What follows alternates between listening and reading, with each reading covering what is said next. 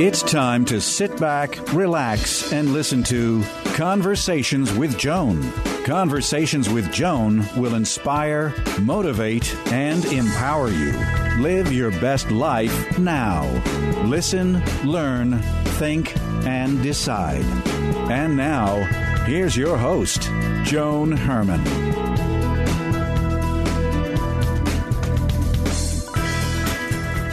Welcome to Conversations with Joan. I'm Joan Herman. Thanks for tuning in. Conversations with Joan focuses on topics that are important to your life, from health and wellness to professional development to personal well-being. Thought leaders and experts join me to share their insights, tips, and strategies so you can thrive and live your best life now. Thank you for taking time for yourself, and thank you for letting us be a part of your life. Now, let's start talking. Losing someone you care about can be painful and traumatic. The thought of continuing on with your life without this person by your side is often overwhelming and can leave you feeling hopeless. Joining me to talk about how we can navigate the loss, release regrets, and feel hopeful again is David Kessler, a grief and loss specialist. David is the author of 5 best-selling books, including 2 with Elizabeth Kubler-Ross on grief and grieving and life lessons. His first book, The Needs of the Dying, received praise by Mother Teresa. David is a contributing writer for Oprah.com and Dr. Oz's ShareCare.com. Welcome, David. Thank you so much for joining us. So glad to be with you. So, David, when a person experiences loss, whether it's due to death, divorce, breakup, it can be life-changing and overwhelming. And I know this firsthand because about 8 years ago, in a period of 6 months, my 23-year marriage ended, my mother died, and my sister passed away. And I experienced such deep grief that from day to day, I often didn't even know what it was I was grieving. And it wasn't that I wanted to die. It was just that I didn't know how to live.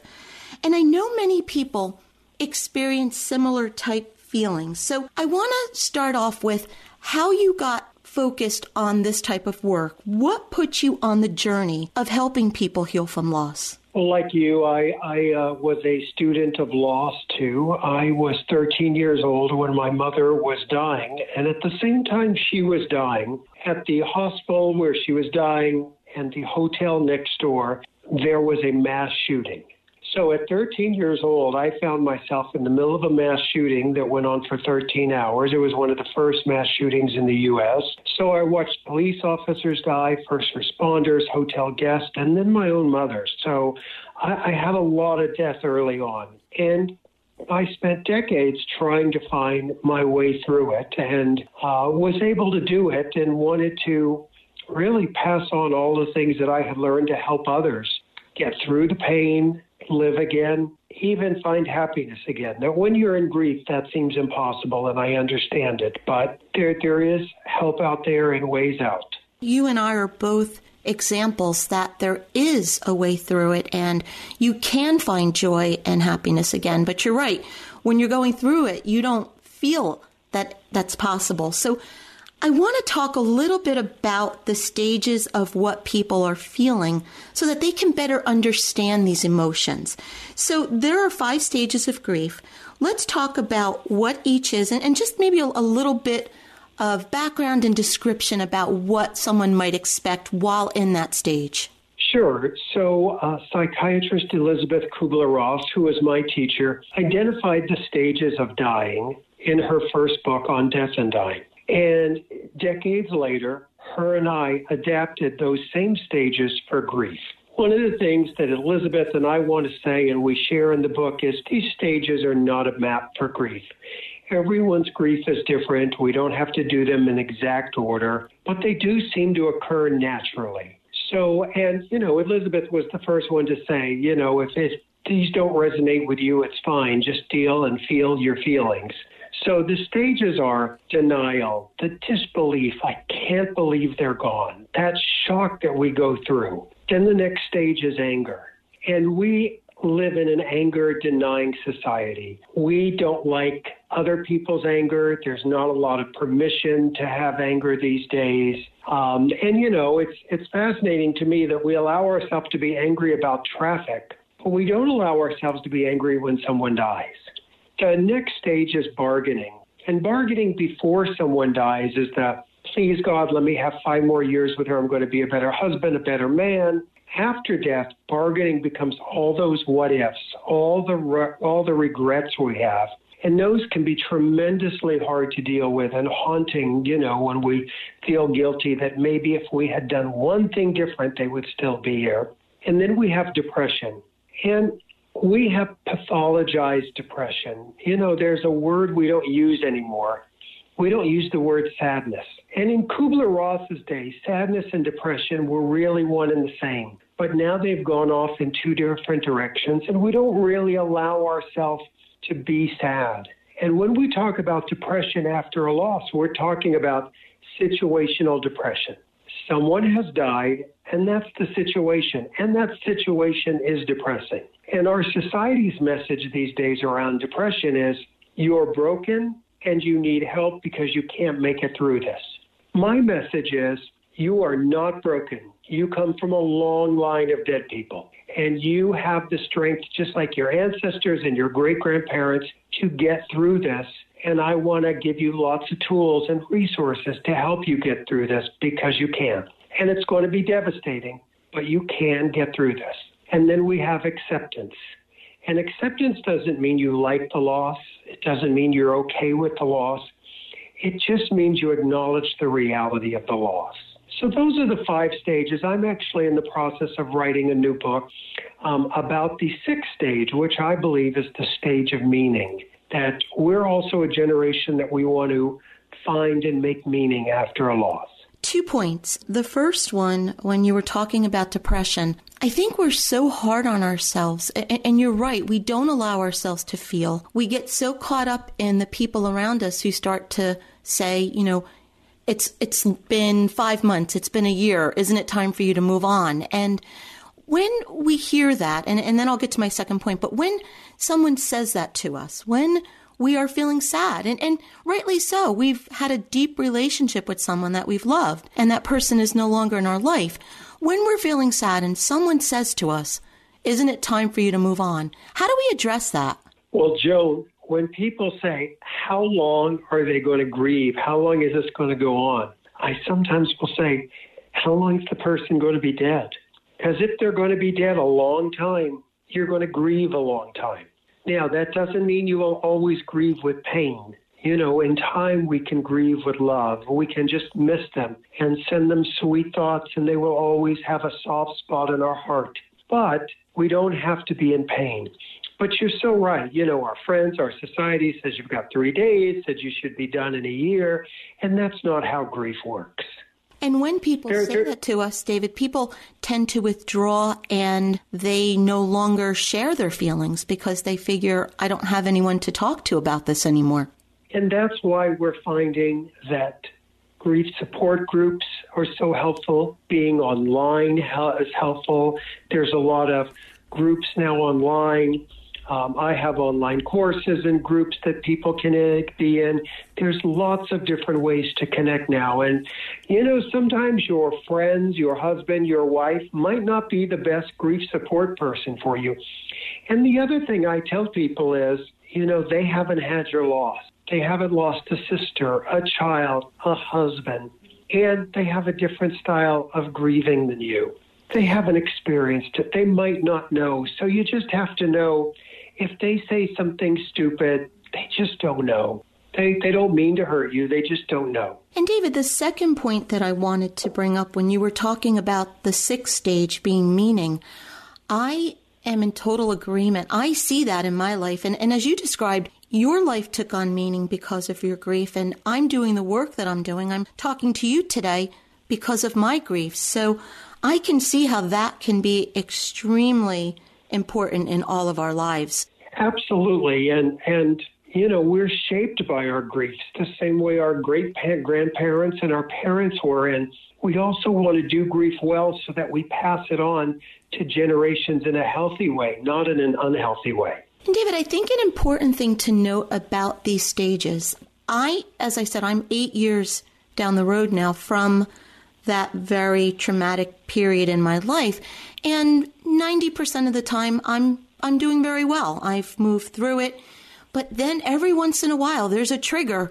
And it's like it happened, yesterday, and I'm right back in the stages. I'm going through them all. So is it a natural progression, or is it just natural to have these stages occur for an expanded period of our life once we have the loss?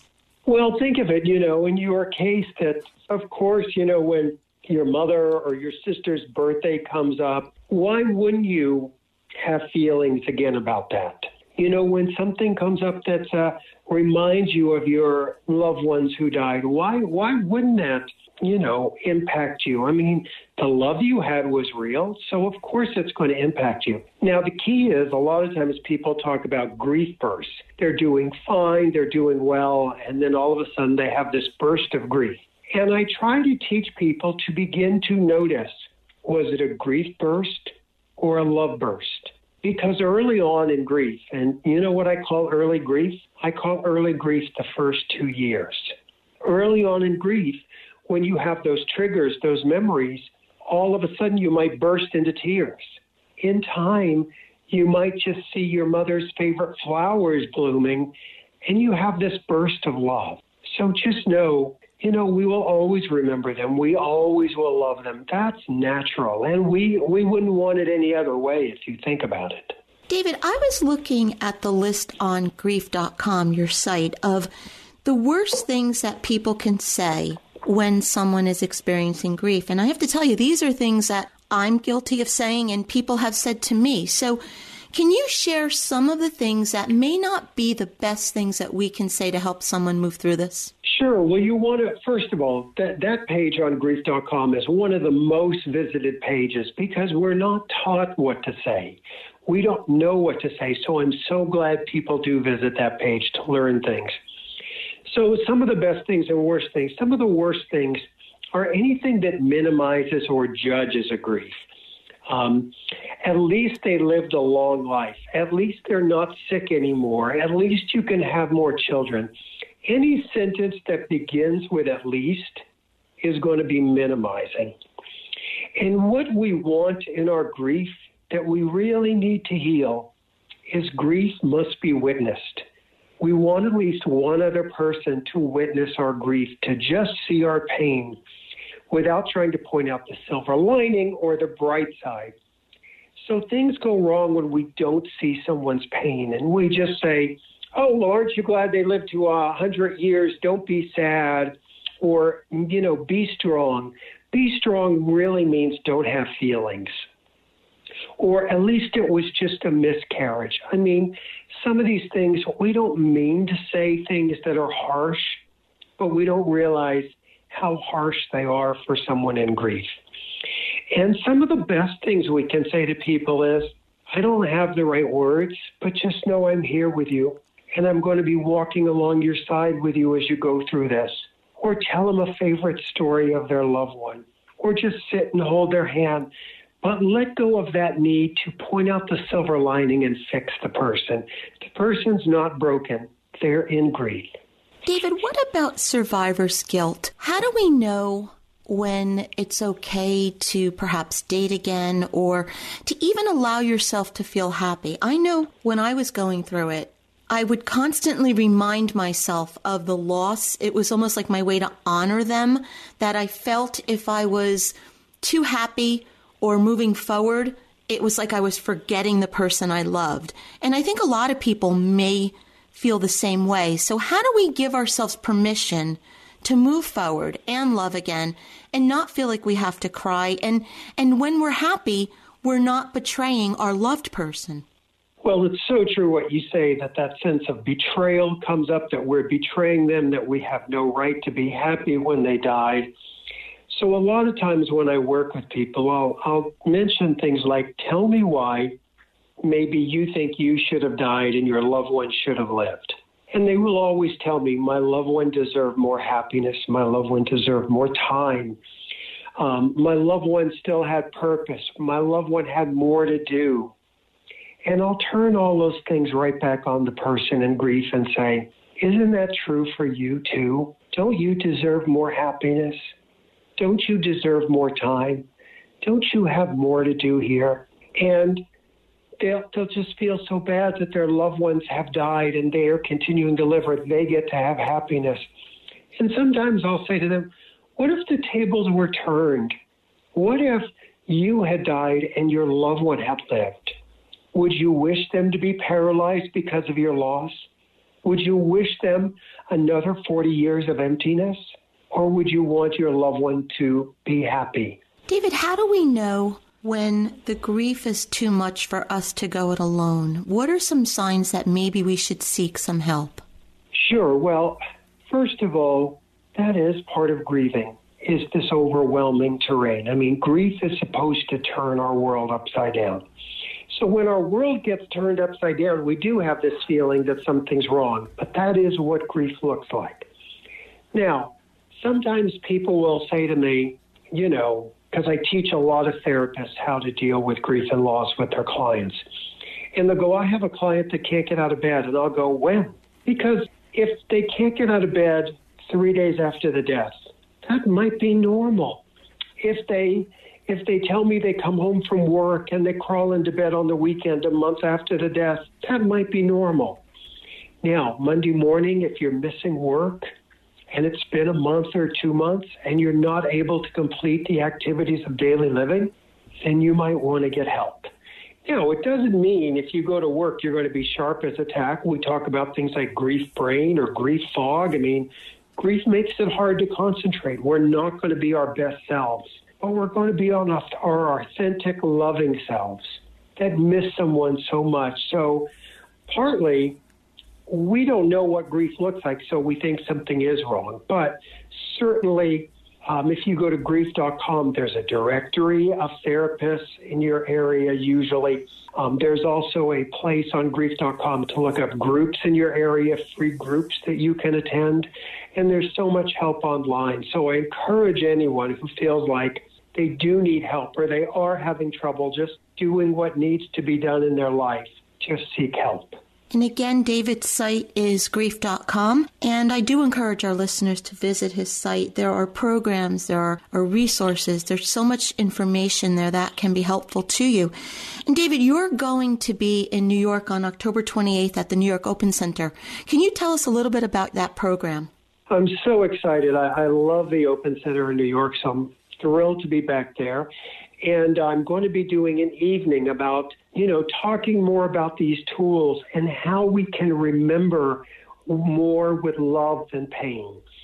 And, I say one of the things I try to teach people is how pain is inevitable, but suffering is optional. You're always going to miss your loved ones, but I don't want you to suffer needlessly. And there's things you can do to really release the pain and find the love and have a pure sense of grief rather than that horrible suffering, blaming, guilty grief. So that evening is going to be talking about some really practical tools to help people. And I want to chat with people and answer questions. And I think it's just going to be a really inspiring, wonderful evening. And I really encourage people to let their friends know about it. Because, by the way, everyone has a friend who's struggling with grief. So I really encourage them to check this out because it's going to be a special night. And again, that's October 28th at the New York Open Center. David, what would you like our listeners to remember from this conversation? I would love them to know that they don't have to be alone in their grief, that there are others out there who understand, that they're not broken.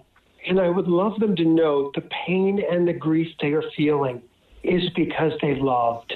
And most people, if we have the choice to have just never known our loved one and skip the pain, we'd rather take the pain to have the joy of knowing them. So to know what you're going through is normal, but you don't have to be alone, and there is help out there. And there's also people who can witness your pain. And I hope that people who are listening today will see that we are feeling their pain and witnessing their pain. David, thank you so much for being here with us today. As I said, I have lived this, and I know what that pain is like, but I also know that there is hope once you're able to go on with your life. And as you said, pain is inevitable, but suffering is optional. So thank you for being here, for sharing some ways that we can learn to release the pain and feel the love. I think this is such an important conversation, and I'm so happy that you were here today to have it with me.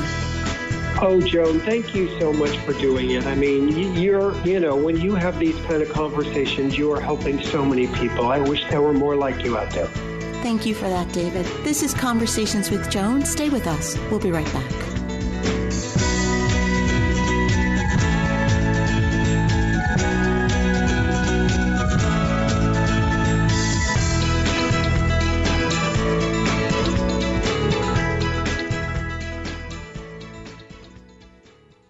How much can the right foods do for you? A lot more than we control. The right foods can increase your energy, improve your outlook, and strengthen your body's natural defenses. What foods can do all that? Primo Health Solutions will show you using metabolic typing. This remarkable program lets your body tell you what it needs to work best. Call them today at 347-903-7030. That's 347-903-7030. Or go to PrimoHealthSolutions.com. Using metabolic typing, Primo Health Solutions will let your body work best. Calm, vitality, mindfulness. We all want them, but they seem so hard to attain. Escape the stress and frenzy of the city streets. New York Open Center offers courses, trainings, and a vibrant community to help you start your journey for a more balanced and healthy life. Visit our website at opencenter.org for more information. Stop by our cafe and bookstore for all your wellness needs. Find your center at 30th and Madison. Soul by Rain is produced from various seed flowers. Its primary ingredients hail from the black cumin seed and the black raspberry seed. These two combine to provide a powerful antioxidant barrier against the devastating effects of stress. Soul by Rain has been hailed as one of the most important anti-aging antioxidants ever discovered. Soul is an anti-inflammatory and it helps prevent and repair radical damages for a healthier heart. Get your soul by calling your Rain partner, Elmina Aziza, at 973-722-1154.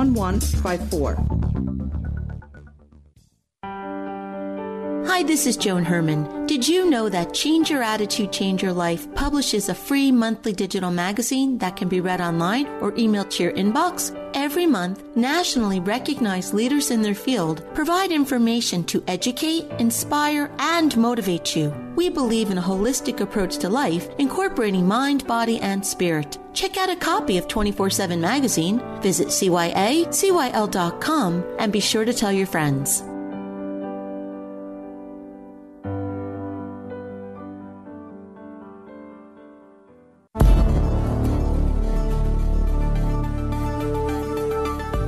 It's time for To Your Health. Joining us today is Dr. Mark Hyman, author of the new book, Food, What the Heck Should I Eat? Dr. Hyman is an 11-time New York Times bestselling author and an internationally recognized leader, speaker, educator, and advocate in the field of functional medicine. Welcome, Dr. Hyman. Thanks for joining us. I'm so glad to be here with you. So, Doctor, your new book, Food, What the Heck Should I Eat? Is based on the reality that most people have absolutely no idea what to eat for health and well-being. Just when we think we have it figured out, we're given new information that often conflicts with what we're taught. So why are we so confused, and why are there so many theories? Well, we are confused because of a whole set of reasons. One, nutrition science is challenging because it's hard to study what people eat in open living environments. Mm-hmm. If you put them in a lab, and like a lab rat, you could figure it out, but humans don't like to live in labs as lab rats, so we have to base it on population studies, which aren't really good at proving cause and effect and are often wrong. And we also have corrupt science,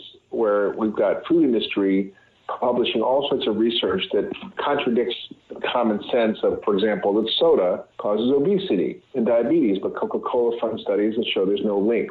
And it's rampant. Mm-hmm. And we also have the government giving dietary guidelines that actually don't represent science, but represent corporate interests and ignore huge amounts of data on important issues like low-carb diets or saturated fat, for example. And those are undergoing revision now, which is a good thing. And we also have a lot of public health organizations that we rely on, like the American College of Cardiology, Heart Association, Diabetic Association, Nutrition, Dietetic Association, all of which are funded in part by the food industry, which corrupts their recommendations. And I think all those reasons lead to confusion, along with the media jumping on every latest scientific study and reporting it as if they're all equal, saying, Coconut oil is bad, coconut oil is good, meat's bad, meat's good. It's very confusing for people. And I think all those reasons lead to this confusion. And my book is really designed to go through all that, help people understand what we know in 2018, what the science is, and how we can sort through exactly what to eat. If you could sum it up, what should our daily diet look like? Well, I jokingly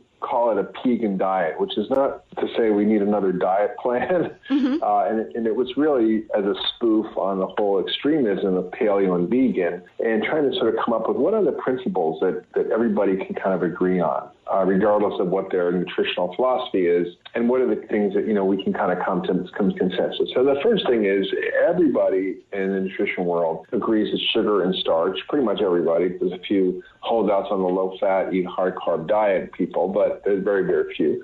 They stay away from high glycemic foods, sugar or starchy foods. They're seen as treats, not as staples. The second is we should be eating a very plant-rich diet, not plant-based, but plant-rich, meaning we eat a lot of fruits and vegetables, nuts and seeds, and things that are high in phytonutrients, particularly the colorful variety of vegetables, mostly vegetables. Also in terms of fruit, there are fruitarians, but I think there's challenges with that, particularly if you think that 70% of Americans are overweight. Fruit can be high glycemic. And so moderate amounts of fruit, it should be 5 to 9 servings of fruits and vegetables, but it should be more vegetables and fruit, probably 7 servings of veggies and 2 servings of fruit. And then the next thing is we want to eat healthy fats.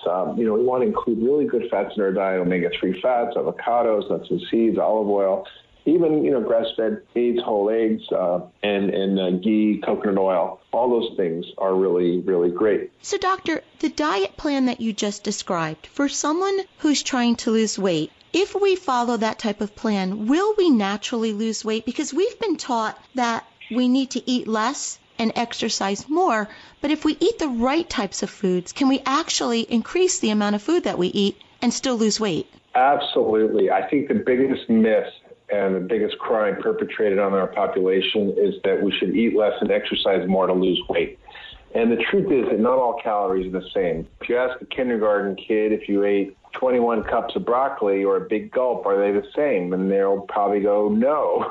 But that is exactly what our government and, of course, the food industry tell us, that there's no difference in calories. It's all about moderation. But we know now that food is far more than calories, that it's information, that it's instructions that literally codes your biology. So when you eat sugar and starch calories, they change your hormones and metabolism, and they drive up insulin, which causes you to gain weight, to be hungry, to slow your metabolism, and to prevent the fat from being released from the fat cells. Whereas if you eat a high-fat diet, you actually reduce your hunger. You increase your metabolism. You release fat from the fat cells, and you have all these positive benefits. It completely contradicts our notion of what's possible, because we think we eat high fat. It's got a lot of calories per gram, more than twice as much as carbohydrates or protein. So if we eat less fat, we lose weight. It's not an energy problem. It's a hormonal problem. It's a metabolism issue. So we have to completely rethink our approach to weight. Doctor, do we really need to buy organic? How important is that? Oh, no. Yes and no is the answer. I mean, ideally, yes, but it's expensive for some, and I think the changes in our food system will come to make that less expensive. However, there are guides. For example, I'm on the board of the Environmental Working Group, and there's a great guide called the Dirty Dozen and the Clean 15. And the Dirty Dozen is the 12 most contaminated fruits and vegetables that you never want to eat if they're not organic. And the Clean 15 are ones that don't have to be organic and don't have a lot of pesticide residues. So, for example, strawberries are one of the worst in terms of pesticide residues. So you want to have those organic. Whereas, for example, avocados or bananas, not such a big deal in terms of organic. So I think this is really important for people to understand that there are ways to, on a budget, minimize your exposure to pesticides and toxins. And we do know that it's not just the one dose here and there that's a problem. It's the accumulated lifelong exposure to a host of chemicals in our environment, in our food, in our household cleaning products, in our skincare products, in our water, in our air, that create a cumulative burden of toxicity that over time leads to everything from metabolic diseases like diabetes, obesity, heart disease, to autoimmune diseases, to Alzheimer's, to allergy and asthmatic diseases. So we really need to be vigilant in terms of reducing our exposures, but we don't have to be crazy about it. The book is Food, What the Heck Should I Eat by Dr. Mark Hyman.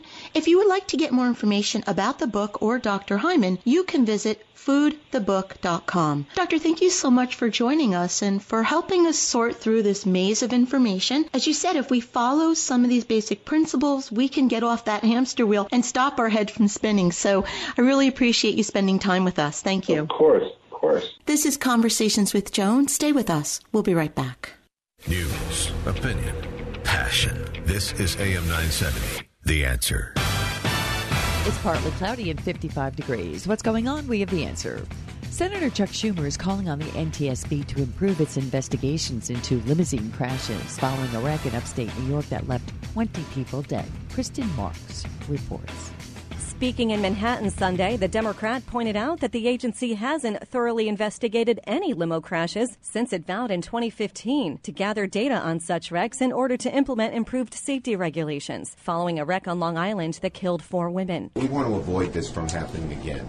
And one of the problems is there are gaping, glaring loopholes in regulating stretch limousines. Schumer hopes new regulations will be put in place within 6 months. Kristen Marks, NBC News Radio, New York. Thank you, Kristen. A Brooklyn street was renamed yesterday afternoon in honor of firefighter William Gormley, who died from a 9/11-related cancer. The new street sign is at the corner of Flatbush and Flatlands Avenue.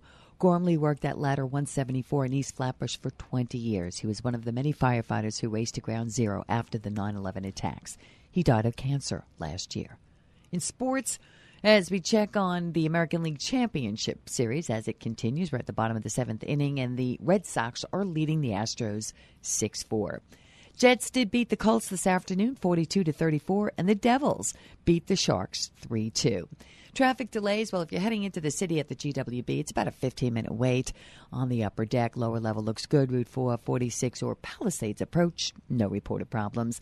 Lincoln Tunnel's in good shape now, inbound or outbound, and the Holland Tunnel, whatever earlier delays we had inbound from either approach, that has eased, and the outbound Holland also in pretty good shape.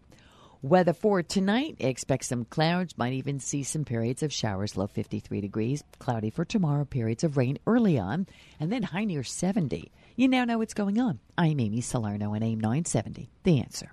Balance of Nature's fruits and veggies in a capsule. This stuff is the best stuff I've ever taken. I don't take any medicine. I take nothing. If I get a little scratchy throat or even a headache, I take the vegetables. It works very fast. Or I'm feeling like a little down, tired, I take 3 of them, 4 of them, and I'm right up back to where I was. It's unreal how this stuff works, and I rave about it. This guy's a genius when it comes down to it. If anyone's skeptical about taking something, I get it. There's thousands of products out there.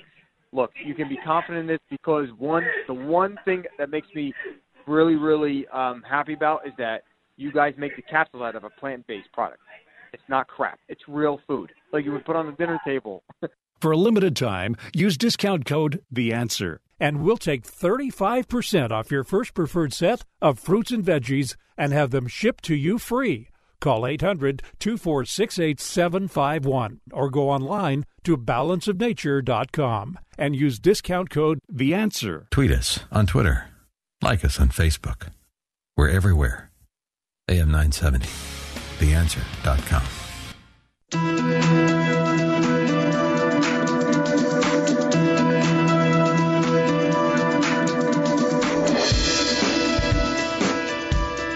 Welcome back to Conversations with Joan. I'm Joan Herman. Thanks for staying with us.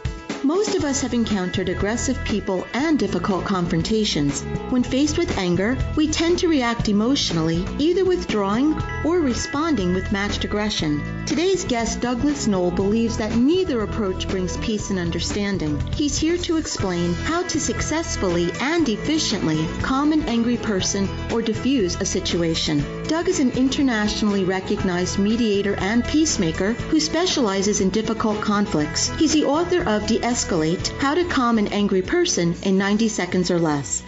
Welcome, Doug. Thanks for joining us. Hi, Joan. Great to be here. So, Doug, no one is immune to being part of a difficult situation. We've all encountered that one person who really knows how to push our buttons. So, what do you believe? Right. It's true. And, I actually did the other night at a meeting. I wish I had read the book before that night. So, what do you believe are the biggest mistakes we make when dealing with an angry person? The first biggest mistake we make is that we listen to their words. Mm-hmm. And when we listen to their words, because that's what we're trained to do from the time we're small children, their words trigger us. We become immediately reactive and either defensive or aggressive, as you said, ourselves. And now we're sucked into the conflict vortex, and we have no ability, or let me just say, very limited ability to get ourselves out.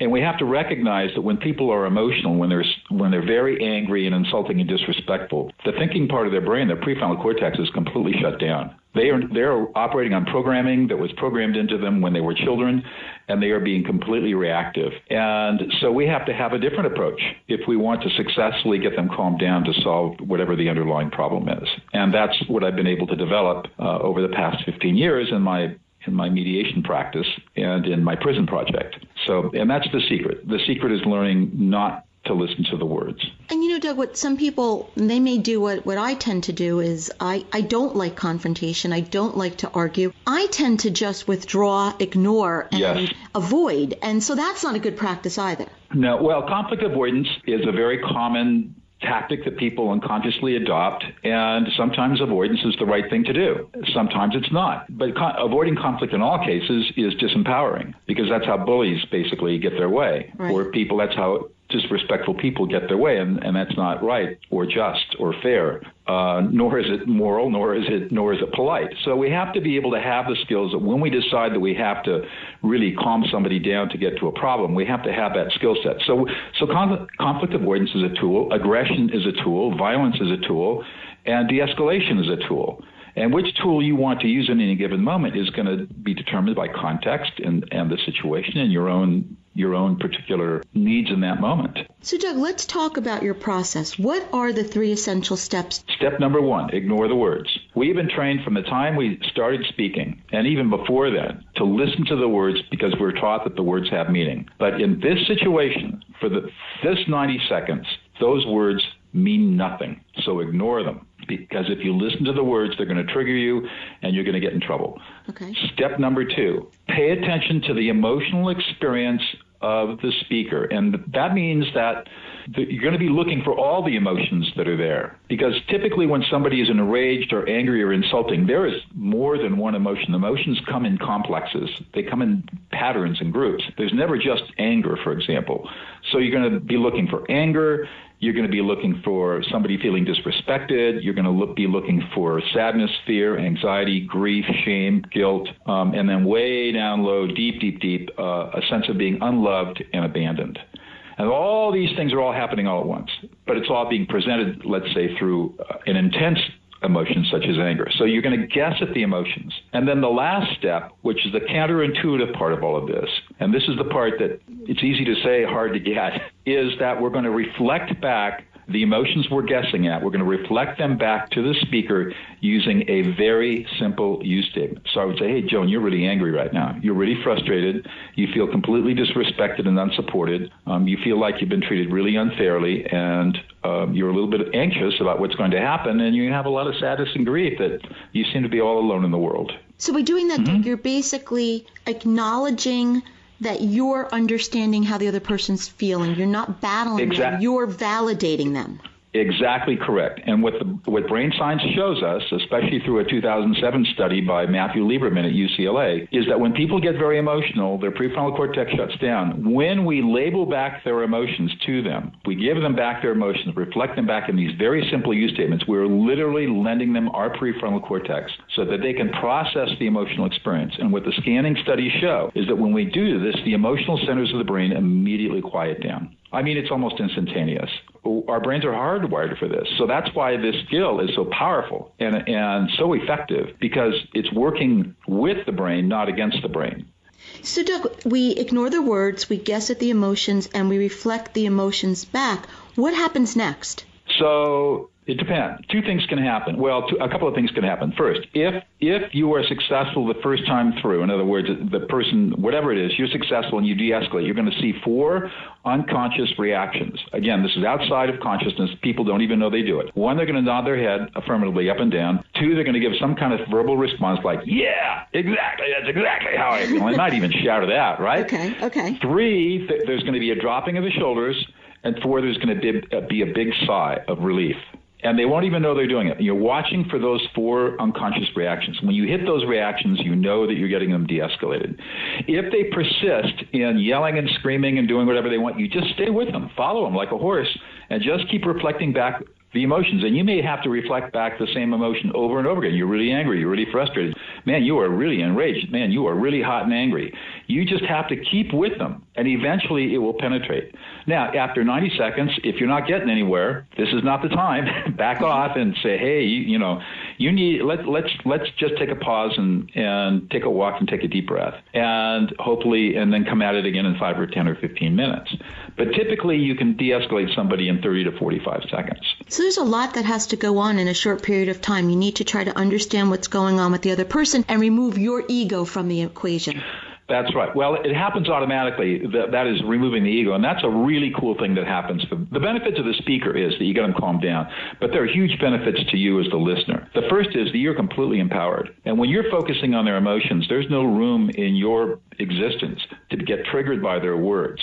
So you feel completely empowered, centered, in control. You feel no anxiety. I mean, it's amazing how quiet you stay inside yourself in the face of this hurricane of words that are coming at you. The second thing that happens, which is even more remarkable, is that for the time that you're actually reflecting back the emotions, your ego dissolves, and you experience this transcendental oneness with the other person. It's the most bizarre experience, and it lasts for about 15 or 20 seconds, but it happens every single time. Now, Doug, parents deal with these types of situations on a regular basis. Does this all work with children? It not only works with children, it's essential to use it with children. And the reason that it's essential is because from about 18 months of after birth until about 4 years old, the emotional centers of the child's brain are maturing. The child has to go through a whole range of emotional experiences in order for the brain to understand how to link up the affect that's occurring inside the brain. That's what we call the actual physiological neurons firing in the brain.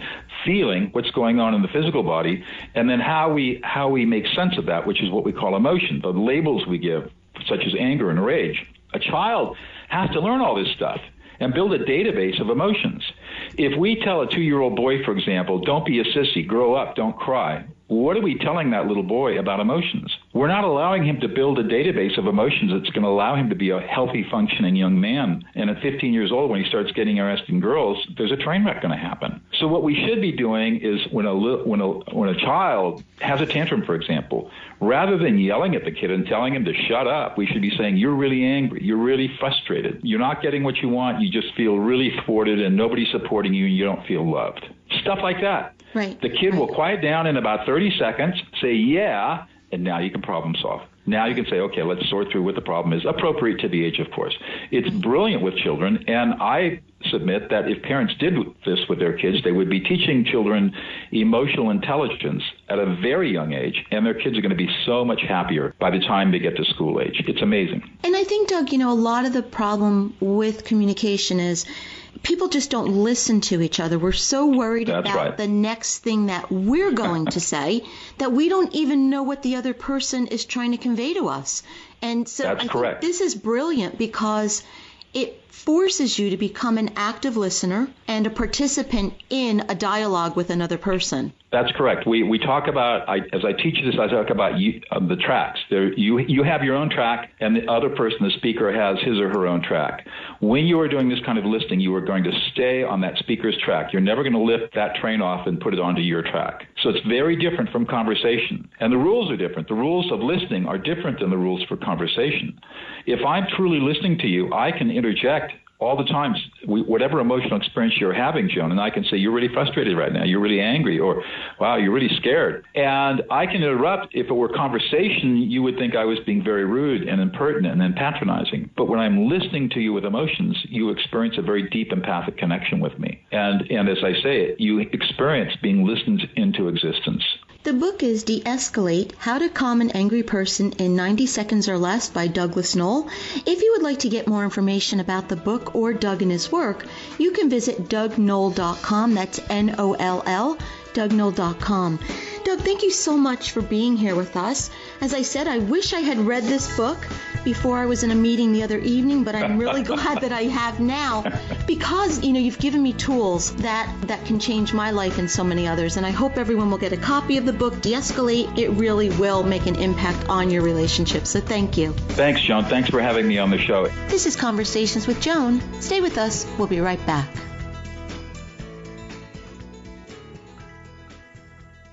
I'm sure you've heard that laughter is the best medicine, right?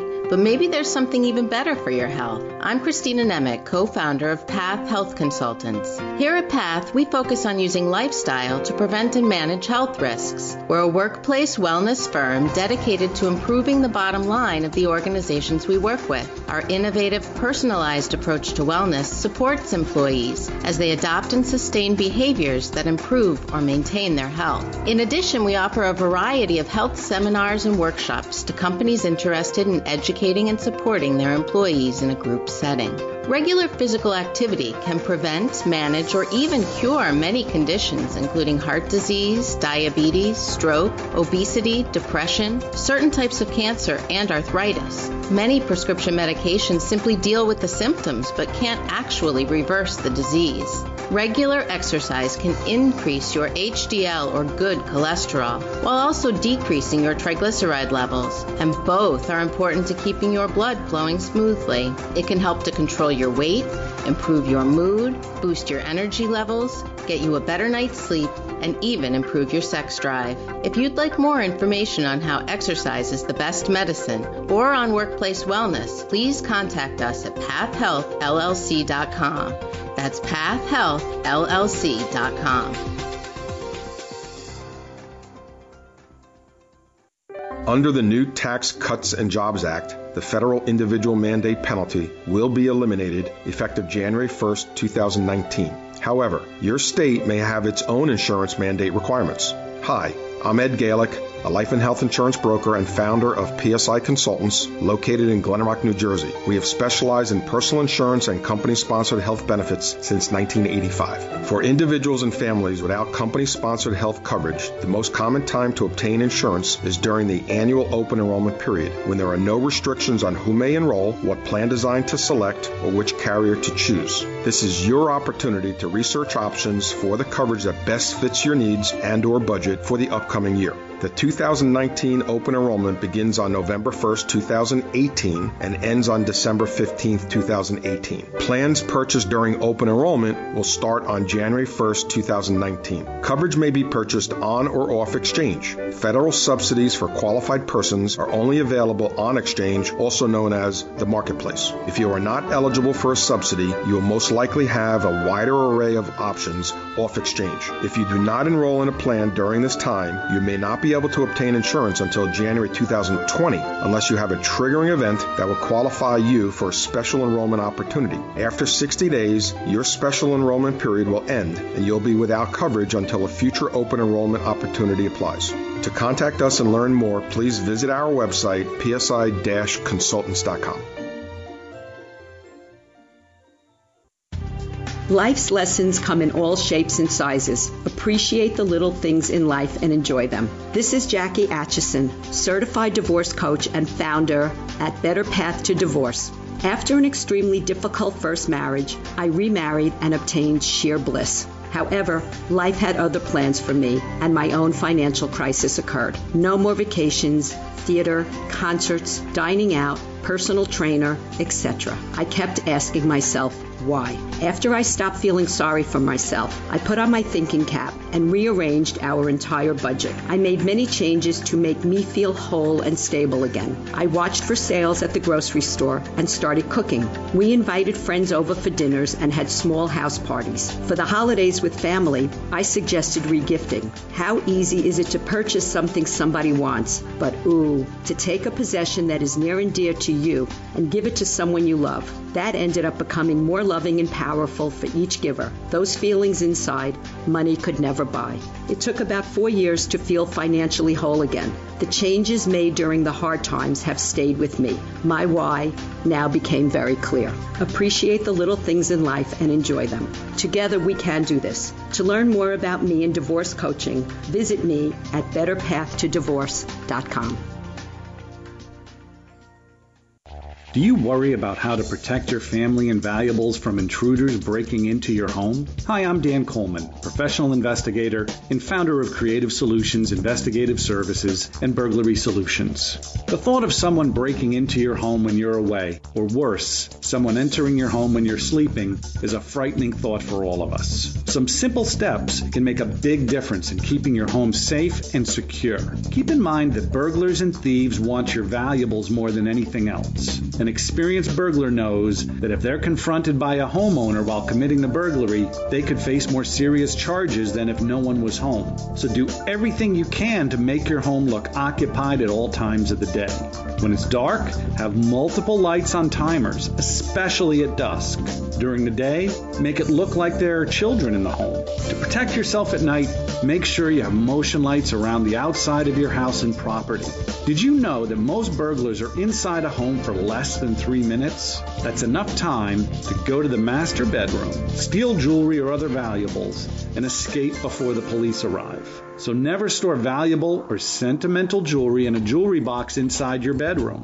Don't put off thinking about how to protect your home and family from a burglar until it's too late. If you need more information or assistance, you can contact me, Dan Coleman, through my website, csinvestigations.info or burglarysolutionsllc.com.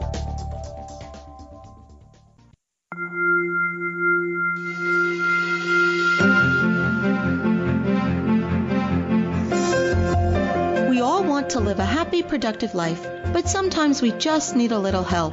Our Coach on Call experts provide strategies to help you live your best life now. Joining me today is Amy Collins, a mindful living instructor and founder of Create Clarity. Amy offers classes to help individuals clarify who they are, reconnect with their genuine values, reawaken their intuition, and make a transformational shift to live a more vibrant life. She's here today to talk about the evolution of parenting in the United States. Welcome, Amy. Thanks for joining us. It's always great to be with you, Joan. Thanks for having me. So, Amy, today you're here to talk about the evolution of parenting in the United States. How has parenting evolved in our country? So the briefest summary that I can offer you now is that back in colonial America, reason rather than emotion dominated American child rearing. And children, as we remember, worked to support the family. And the family was very, very important. It was first the family, then the individual. Whereas today, in our country, emotion is dominant in parenting. And surveys show parents currently are striving for their kids to be, quote, unquote, happy. But our family time's actually been pulled apart due to the intense amount of activities our kids are involved in. And currently, more than ever before, parents are actually asking themselves, how do I know if I'm a good parent? How do I know if I'm a good mom? And this can actually lead to overparenting and anxiety in our children.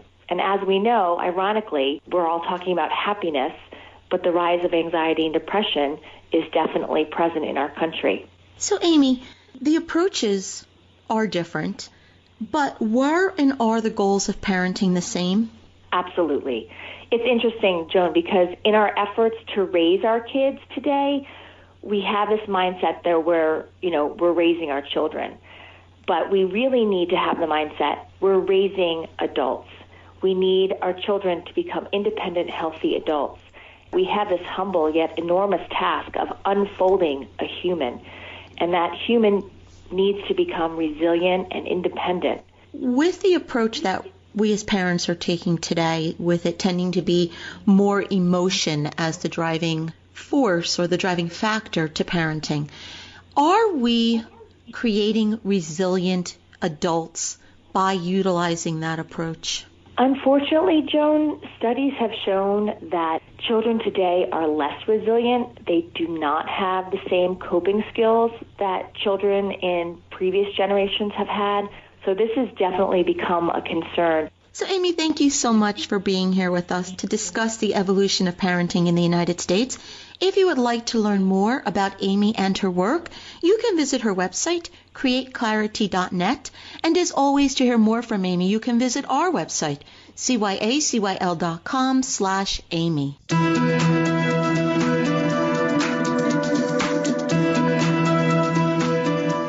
That's it for today's show. Thank you for joining us. I hope you found the show informative. At Conversations with Joan, we believe that knowledge is power. Take what you've learned, apply it, and live your best life now.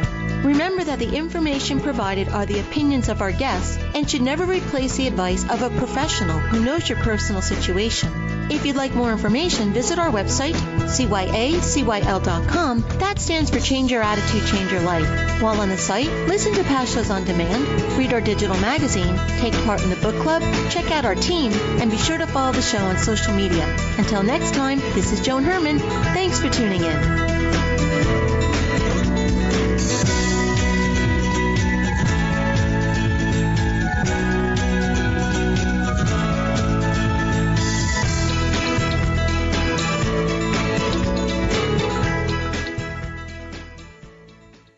The preceding pre-recorded program sponsored by Maximilian Communications, LLC.